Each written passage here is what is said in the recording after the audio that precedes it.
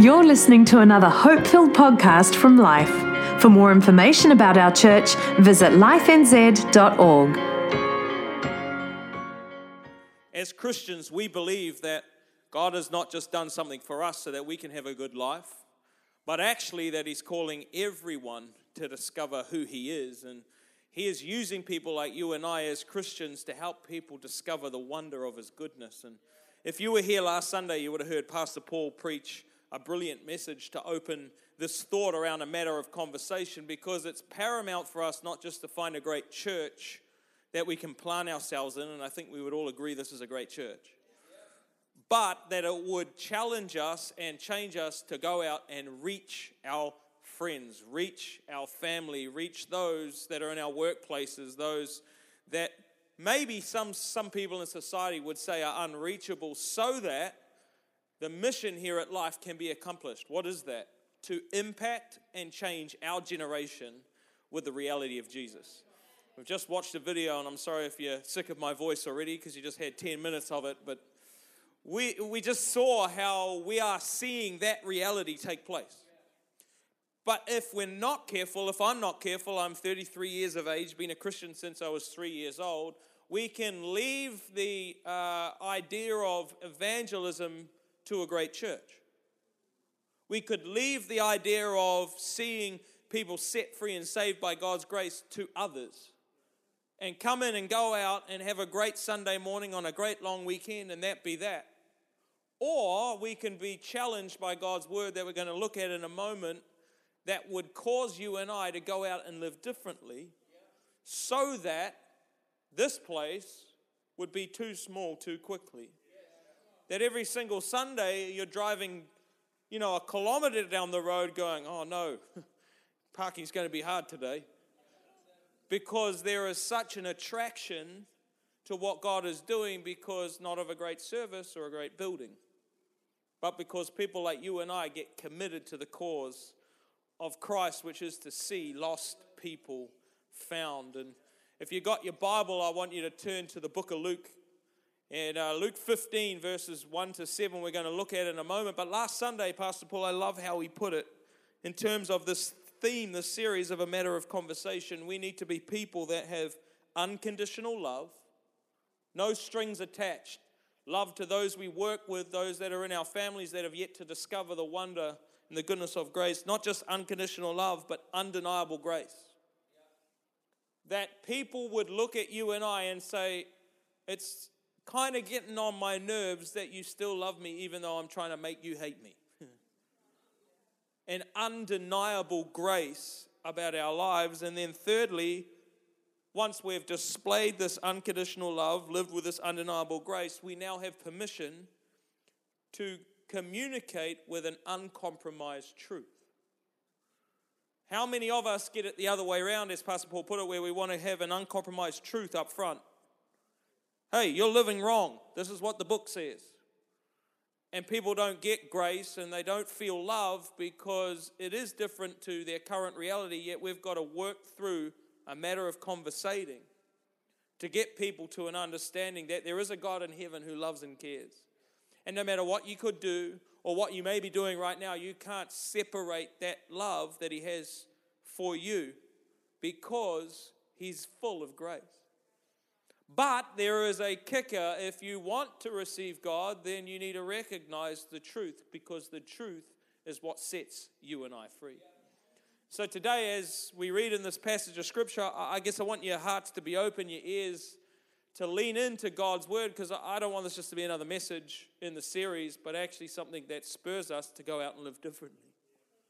So that all of us could believe that, hey, this week through a conversation, we could all be sitting next to someone next Sunday that is yet to discover the wonder and reality of what we've discovered, purely because it is our mandate, our mission as Christians, to see lost people found.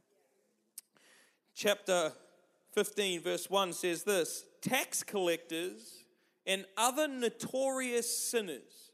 Tax collectors and other notorious sinners often came to listen to Jesus teach. I don't know if I've met someone that's pumped off a tax collector, they're kind of generally looked at as the people we don't want to be around because they pinch our money. Tax collectors and notorious sinners. I don't know if you know a notorious sinner. You know, someone that doesn't just dabble in it, but they are it.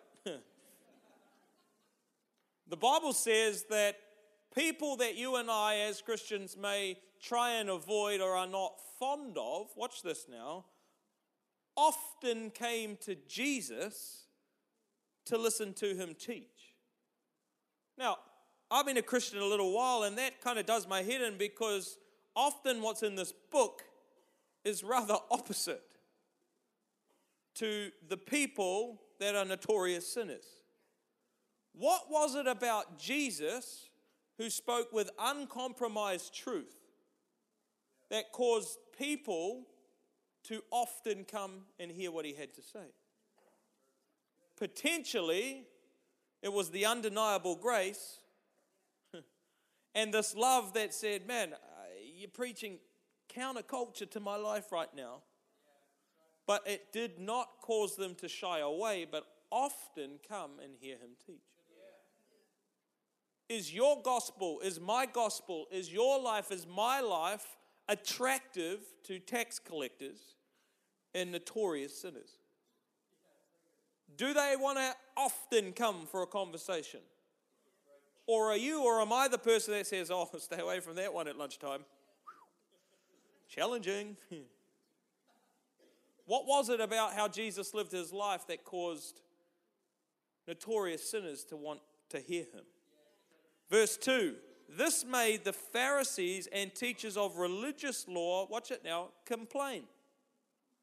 The God people, the ones that knew best and knew the most about God, Jesus was hanging with a crowd that caused the godly to complain about it. This made the Pharisees and the teachers of the religious law complain that he was associating with such despicable people. I love what the Bible says. He wasn't just associating, he was even eating with them. Heaven forbid. What is it about our Christianity, before we go any further, that puts the weight towards us being judgmental when Christians like you and I go about setting out on a journey to see lost people found? I don't ever want to get to a point where I assume the worst about people believing the best in someone that is yet to discover the wonder of God. But here we find that Jesus himself lived a life that attracted sinners, and not just sinners, notorious sinners, to himself often, not once, not twice, often. Yet on the other side, we have people that knew better than Jesus, knew better than God himself, and they started complaining about God doing God's work. I know in my own life, I've been guilty of seeing it from one perspective or seeing it from one way, but I, for one, in this series, have started to get challenged to have a righteous passion to see lost people found. But if I'm honest, there's been times where complaint can come in because it's not easy. I take a hit or two, and when we live a life the way God designed our lives to be lived in relationship with him and with others, not just others that we get along with, but tax collectors and notorious sinners, we will get a scar or two, but as we're going to discover, God is always with us. God is always for us. And I love how God works. He models through Jesus a life that we can follow. It goes on to say this, because Jesus, he loves a good old illustration to explain the simplicities and complexities all in one of the kingdom. So these Pharisees are complaining, and Jesus uses this illustration. If you had 100 sheep and one of them strayed away and was lost in the wilderness, wouldn't you leave the 99 others to go and search for the lost one until you found it? And then You would joyfully carry it home on your shoulders, and when you arrived, you would call together your friends and your neighbors to rejoice with you. Why? Because your lost sheep was now found. You would get so excited because it was yours and you had lost it, but you had now found it. In the same way, verse 7, heaven will be happier over one lost sinner who returns to God than over 99 others who are righteous and haven't strayed away.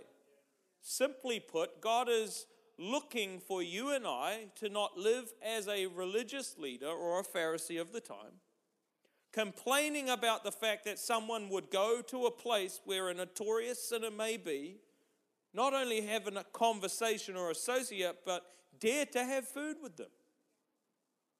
What is Jesus trying to model? Hey, you guys need to understand through this illustration that what makes heaven happy is not that you come and get your life right and hang out here in your happy clappy club on a Sunday morning, sing some great Christian karaoke, hear a great update of what we're a part of through Legacy, have a bit of an encouragement around the world, and turn around and go out, and then turn around 7 days later, come back and do it again. No, heaven rejoices, not on this. Heaven rejoices more. It is happier for God when we leave the importance of the happy clappy club, where we get encouraged and we sing songs and we build faith and we see healing take place. We have great coffee, great conversations. Our kids hopefully are getting a great deposit from who God is and what He's doing in their life and their moment. And we go out and we do what Jesus did. We have conversation about who God is and what He's done and what He can do for you. But if I'm honest, I've been in enough church services, more than I can probably count up to. Been doing this thing a long time. It can be so easy to sit and complain about how bad the world is. Oh my gosh, it's getting so dark. Have you seen the latest headline? Blah, blah, blah, blah, blah. And I'm here feeling good because all my 99, they're all on the same page. We're all complaining together. And poor old Jesus is like, hey, can someone help me out over here?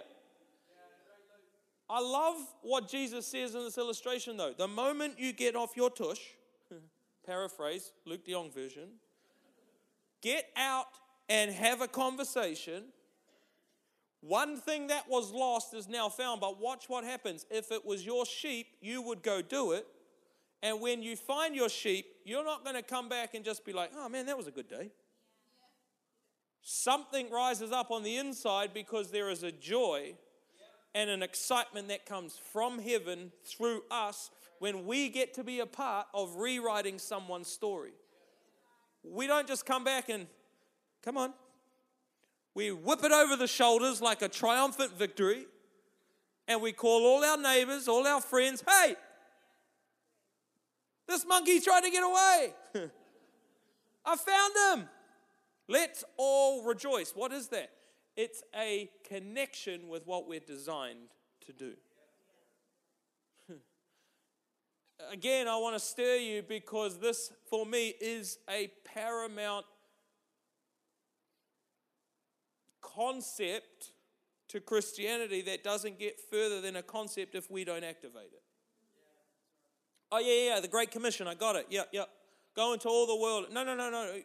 Jesus speaking, hey, you're going to get hated for getting out of your boat by the people that shouldn't hate you. But heaven rejoices more than you doing the right thing with the righteous people over you going out to see lost people found. And today I wonder how well, asking myself, asking you, we are at doing that. Because in the next 5 weeks, we're going to have more great teaching on this, and then that'll be another series wrapped up. Not worth it for me and for my house if it doesn't result in conversations outside of this building taking place in our city in our nation, our workplaces, our sports clubs, our universities. Why? Because there are lost people that need to be found. So if you're taking notes, this is the title of the message. Simply this: search and rescue. Search and rescue. Let's pray. Father, we thank you for your goodness in our lives. We thank you, as your word declares, where two or three are gathered under your name, you're in the midst. I pray this wouldn't just be another message or another idea that we hear, Lord God, but this would be a word in season for all of us that would challenge us from the inside out. Father, I pray that you would speak to each one of us wherever we may be at.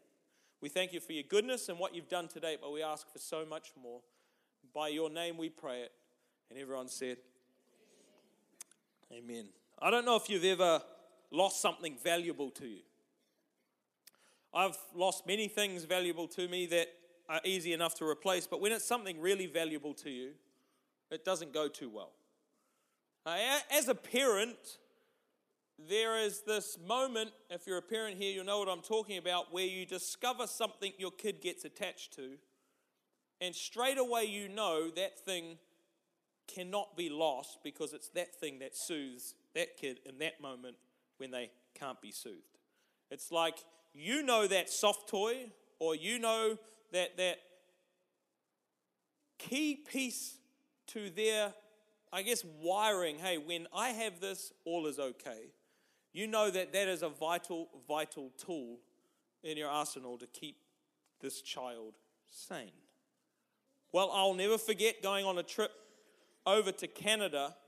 Melissa's family lives over there, and so we had at the time Ruby and Bella, and we went to a shopping mall. Now, shopping malls over there are slightly over-exaggerated compared to what we have here.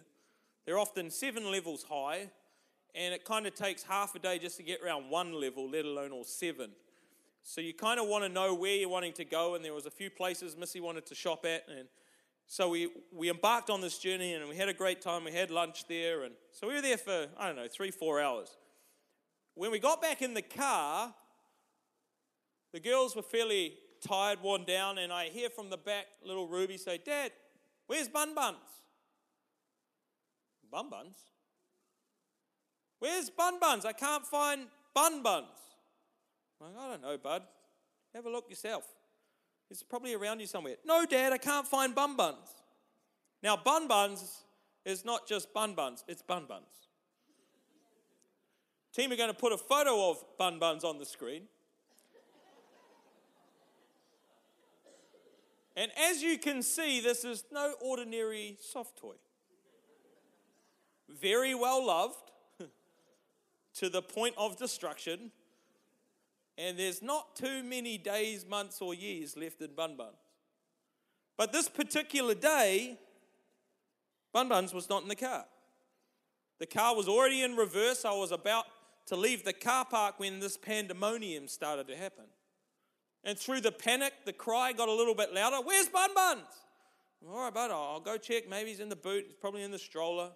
Where'd you have him? The whole process. If you're a parent, you know the whole dilemma. So I search high and low in the car. There is no Bun Buns. Now, I'm kind of getting a little bit anxious at this stage because we're in another country and I know that where this Bun Buns came from, they don't have the store there.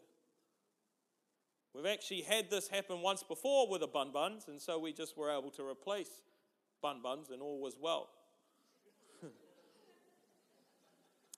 But I thought to myself, this could get niggly real fast. And as I looked and looked and looked, I couldn't find it, and as a parent, I made a fatal mistake.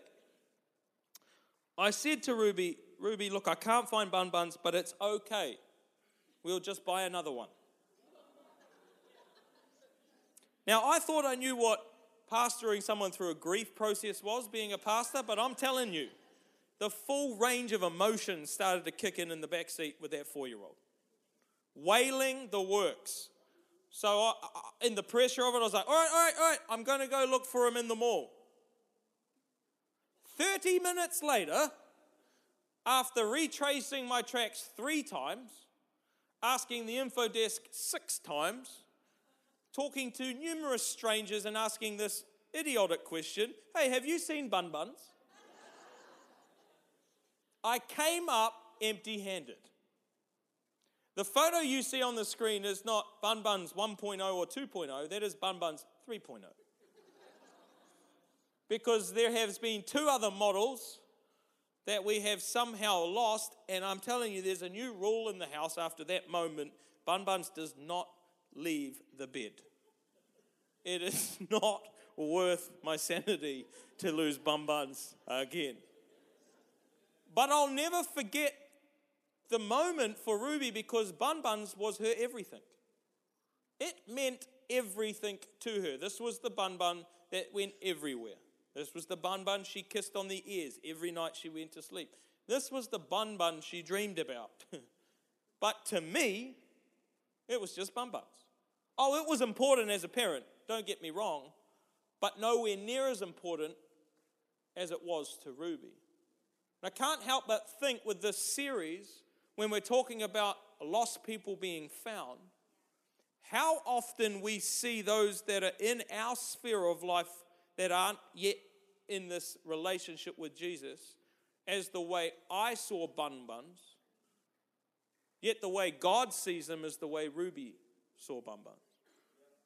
See, I clicked into a mode as a parent of trying to appease and ease the wailing by spending an extra half an hour finding Bun Buns. But it was not good enough as far as Ruby was concerned. And if I let the little 4-year-old out of the restraint of her car seat, we probably would still be in that mode today until she found Bun Buns. See, this is the difference between us moving from a personal relationship with Jesus for ourselves and discovering, as Jesus put it, the wonder of lost people becoming found. The necessity for you and I is to understand that God's goodness is not just for us alone, but for all of us. A matter of conversation is paramount to our faith. Because I've come to discover why I live here on earth will ultimately determine how I live here on earth, which actually ultimately affects who I live for. Why I'm here and the discovery of that now changes how I'm here, which ultimately affects who I'm here for. The challenge for you and I is to not just be okay with God's goodness for ourselves while we see other people miss out, but as Ruby so brilliantly put in that moment for me, that we need to live our lives like every single person that is yet to discover what we've discovered is someone that is our responsibility, not someone else's. Yet if we're really honest, it can be so easy to view people as I viewed Bun Bun. Oh, there'll be another one. We'll get it another time. It's not that big of a deal. No. Jesus speaking, hey, it's far more of an importance and a paramount to your faith to be living for lost people than to be hanging out with the 99. So today, really quickly, really simply, I guess, I looked at, for my own life, what is required for me to share my story. If we are to have a matter of conversation, let's be honest, it's not easy. Why is that? Because God's word often is very countercultural to our society. But the word is truth, and the truth sets us and others free, so we have to live with this love and this grace and this truth, as Pastor Paul put it. So simply, 3 things that sharing our story requires. Number 1, an understanding of the mission. I'm not asking you if you can quote Matthew 25, the Great Commission, go into all the world. No. Do you understand your mission? Do you and I fully fathom what God is asking us to do? Here's the way I can put it into a question. Are lost people God's responsibility or mine? The people I do life with, are they my responsibility, and is it my turn to have a conversation, or do I leave that to God to sort out for someone else? Because I've got to be honest with you, the reality is we just slip into what we prefer. Like attracts like. So I'd rather have a conversation with someone that's of the same ilk or gets it, not a notorious sinner or a tax collector, because I know it's going to be a challenge for them. But sharing my story requires this understanding of the mission.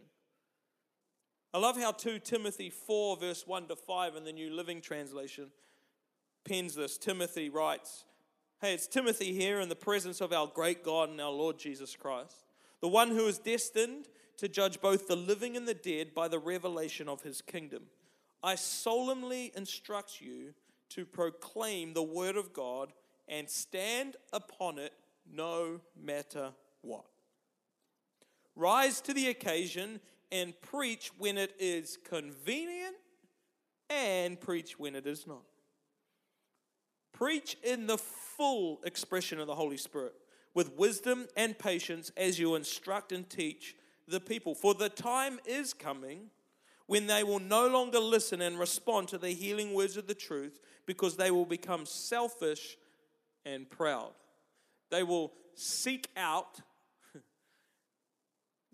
This is the key. You and I need to live with this understanding that people will seek out, like for like, teachers with soothing words that line up with their desires, saying just what they want to hear, and then they will close their ears ultimately to the truth and believe nothing but fables and myths. So, verse 5, be alert to all these things and overcome every form of evil. Carry in your heart the passion of your calling as a church planter and evangelist, and fulfill your ministry calling. Your heart, your passion, your calling. Your heart, your passion, your calling. Do you understand that a part of God's plan is you? Do I understand that actually God saving me was not just for me, but for others? And if I don't do my bit in understanding the mission and activating that, there will be a potential for people to miss out. Yes, God is God and God is in control. However, He chooses to presence Himself and use Himself through you and I to see lost people found. And understanding of the mission becomes vitally paramount. The mission never changes, we do.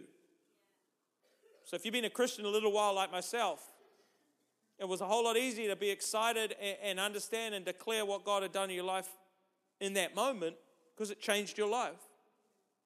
But do a little life for a little while, familiarity and an evenness starts to come in. If you're not careful, you think, oh no, I'm a Pharisee now.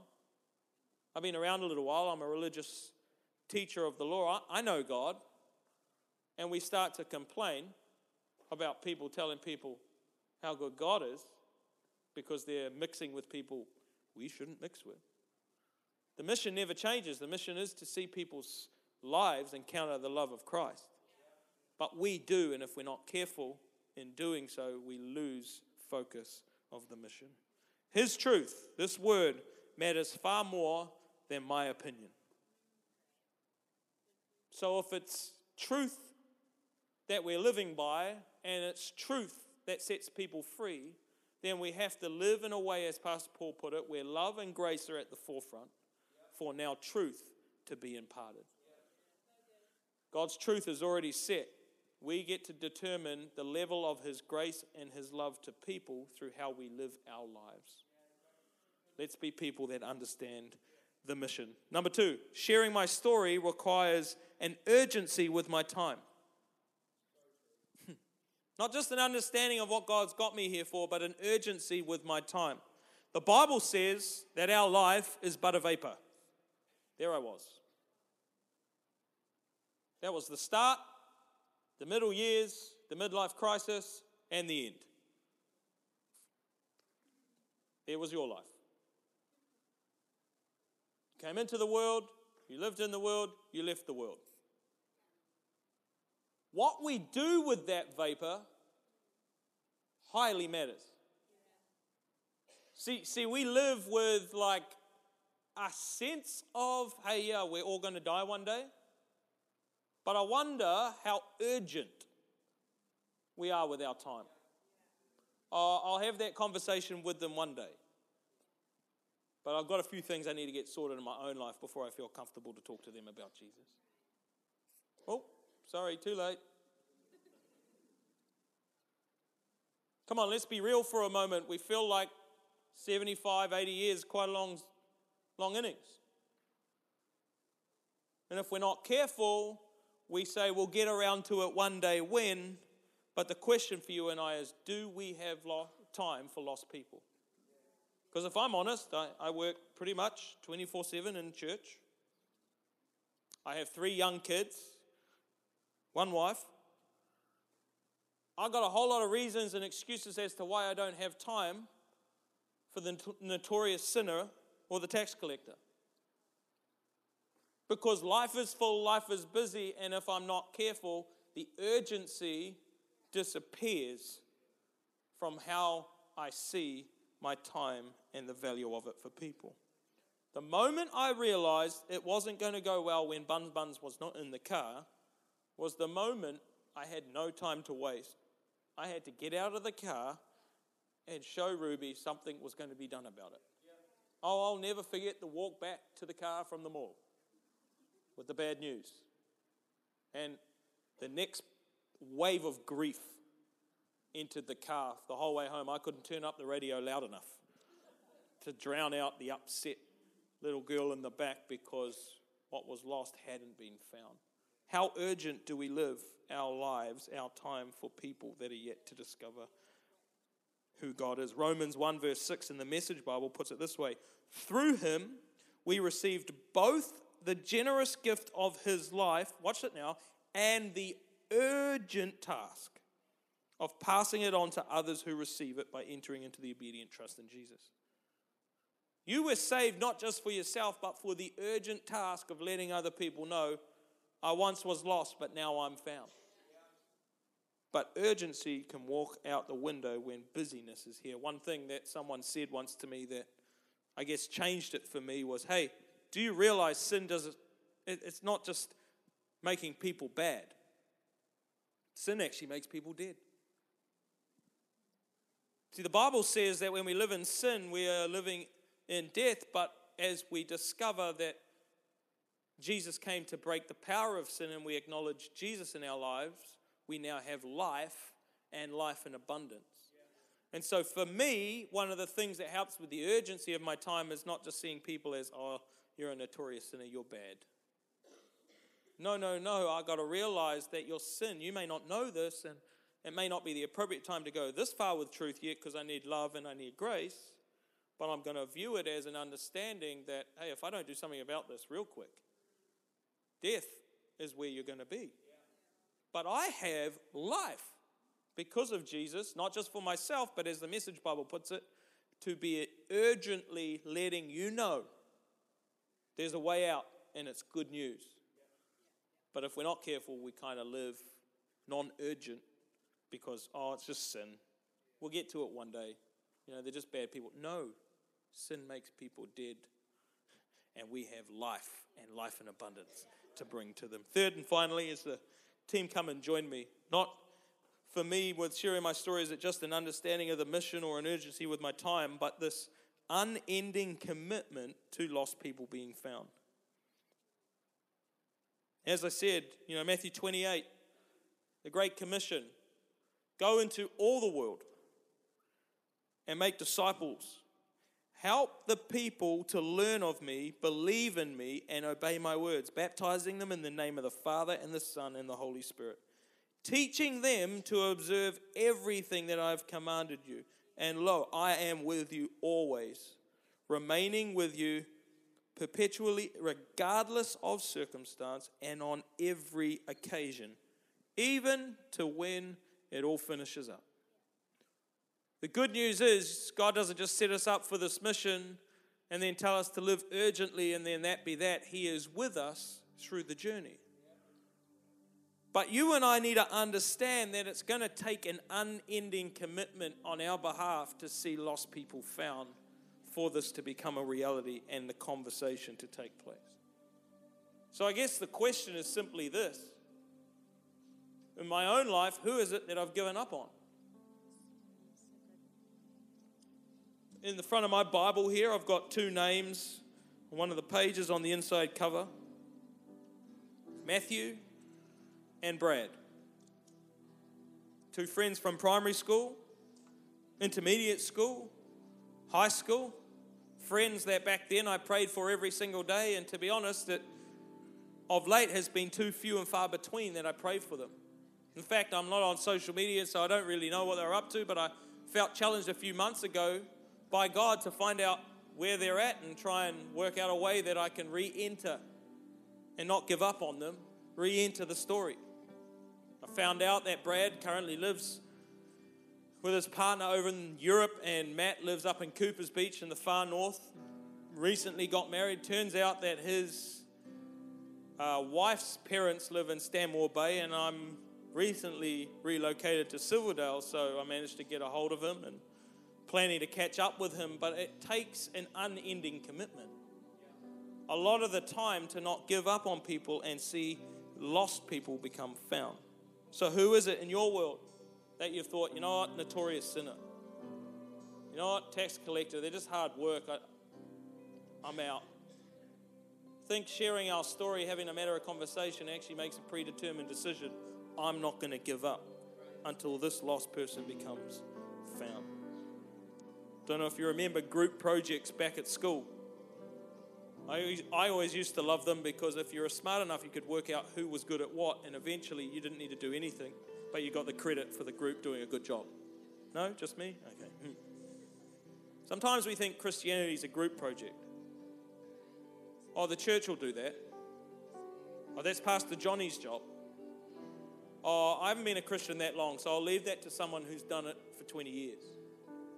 And we fail to realize that it takes you and I, all stages and all ages of life, to carry an unending commitment to see lost people found, because there will be someone, because this is how good God is, that is put in your world that needs to hear your story. And it's only your story that's going to connect with their story, not someone else's story, because God is in control and gives us all opportunities to believe in people and to see lost people found. Someone once said in a throwaway line in a message recently, hey, realize we're not just alive to get to death safely. But if we're honest, we all know we're going to die. We just don't want to think about it or talk about it. And so we kind of do live our life as safe as we can to get to death. But even if it cost you your life, you would gain so much more, as the Bible puts it, because of God's goodness and His grace that is towards us. And on the other side of this life is eternity and a life in Christ. But while we're here, let's use this wisely. Because on the other side of this is a generation that will one day say, thank goodness someone shared their story and did not give up on my life, because that changed our family, which changed that family, which changed that community, which changed that city, and that city had an influence on that nation, all because there was an unending commitment to lost people becoming found. I love it because God sent us this model, as I said, through Jesus, and He didn't just send a servant, or He didn't just send an angel, He sent His one and only Son. The best He could give, He gave. And the Bible says He did it while we were still sinners. While we were still the notorious sinner, the tax collector, God gave His best. So we ought to do the same for others. Much is given, much is required, the Bible says, and God chose, because of His love and His grace, to send His best. But with His best came the truth, and when we received the truth set us free. We hope you enjoyed this podcast from Life. If you have questions or want to contact someone about this message, visit lifenz.org.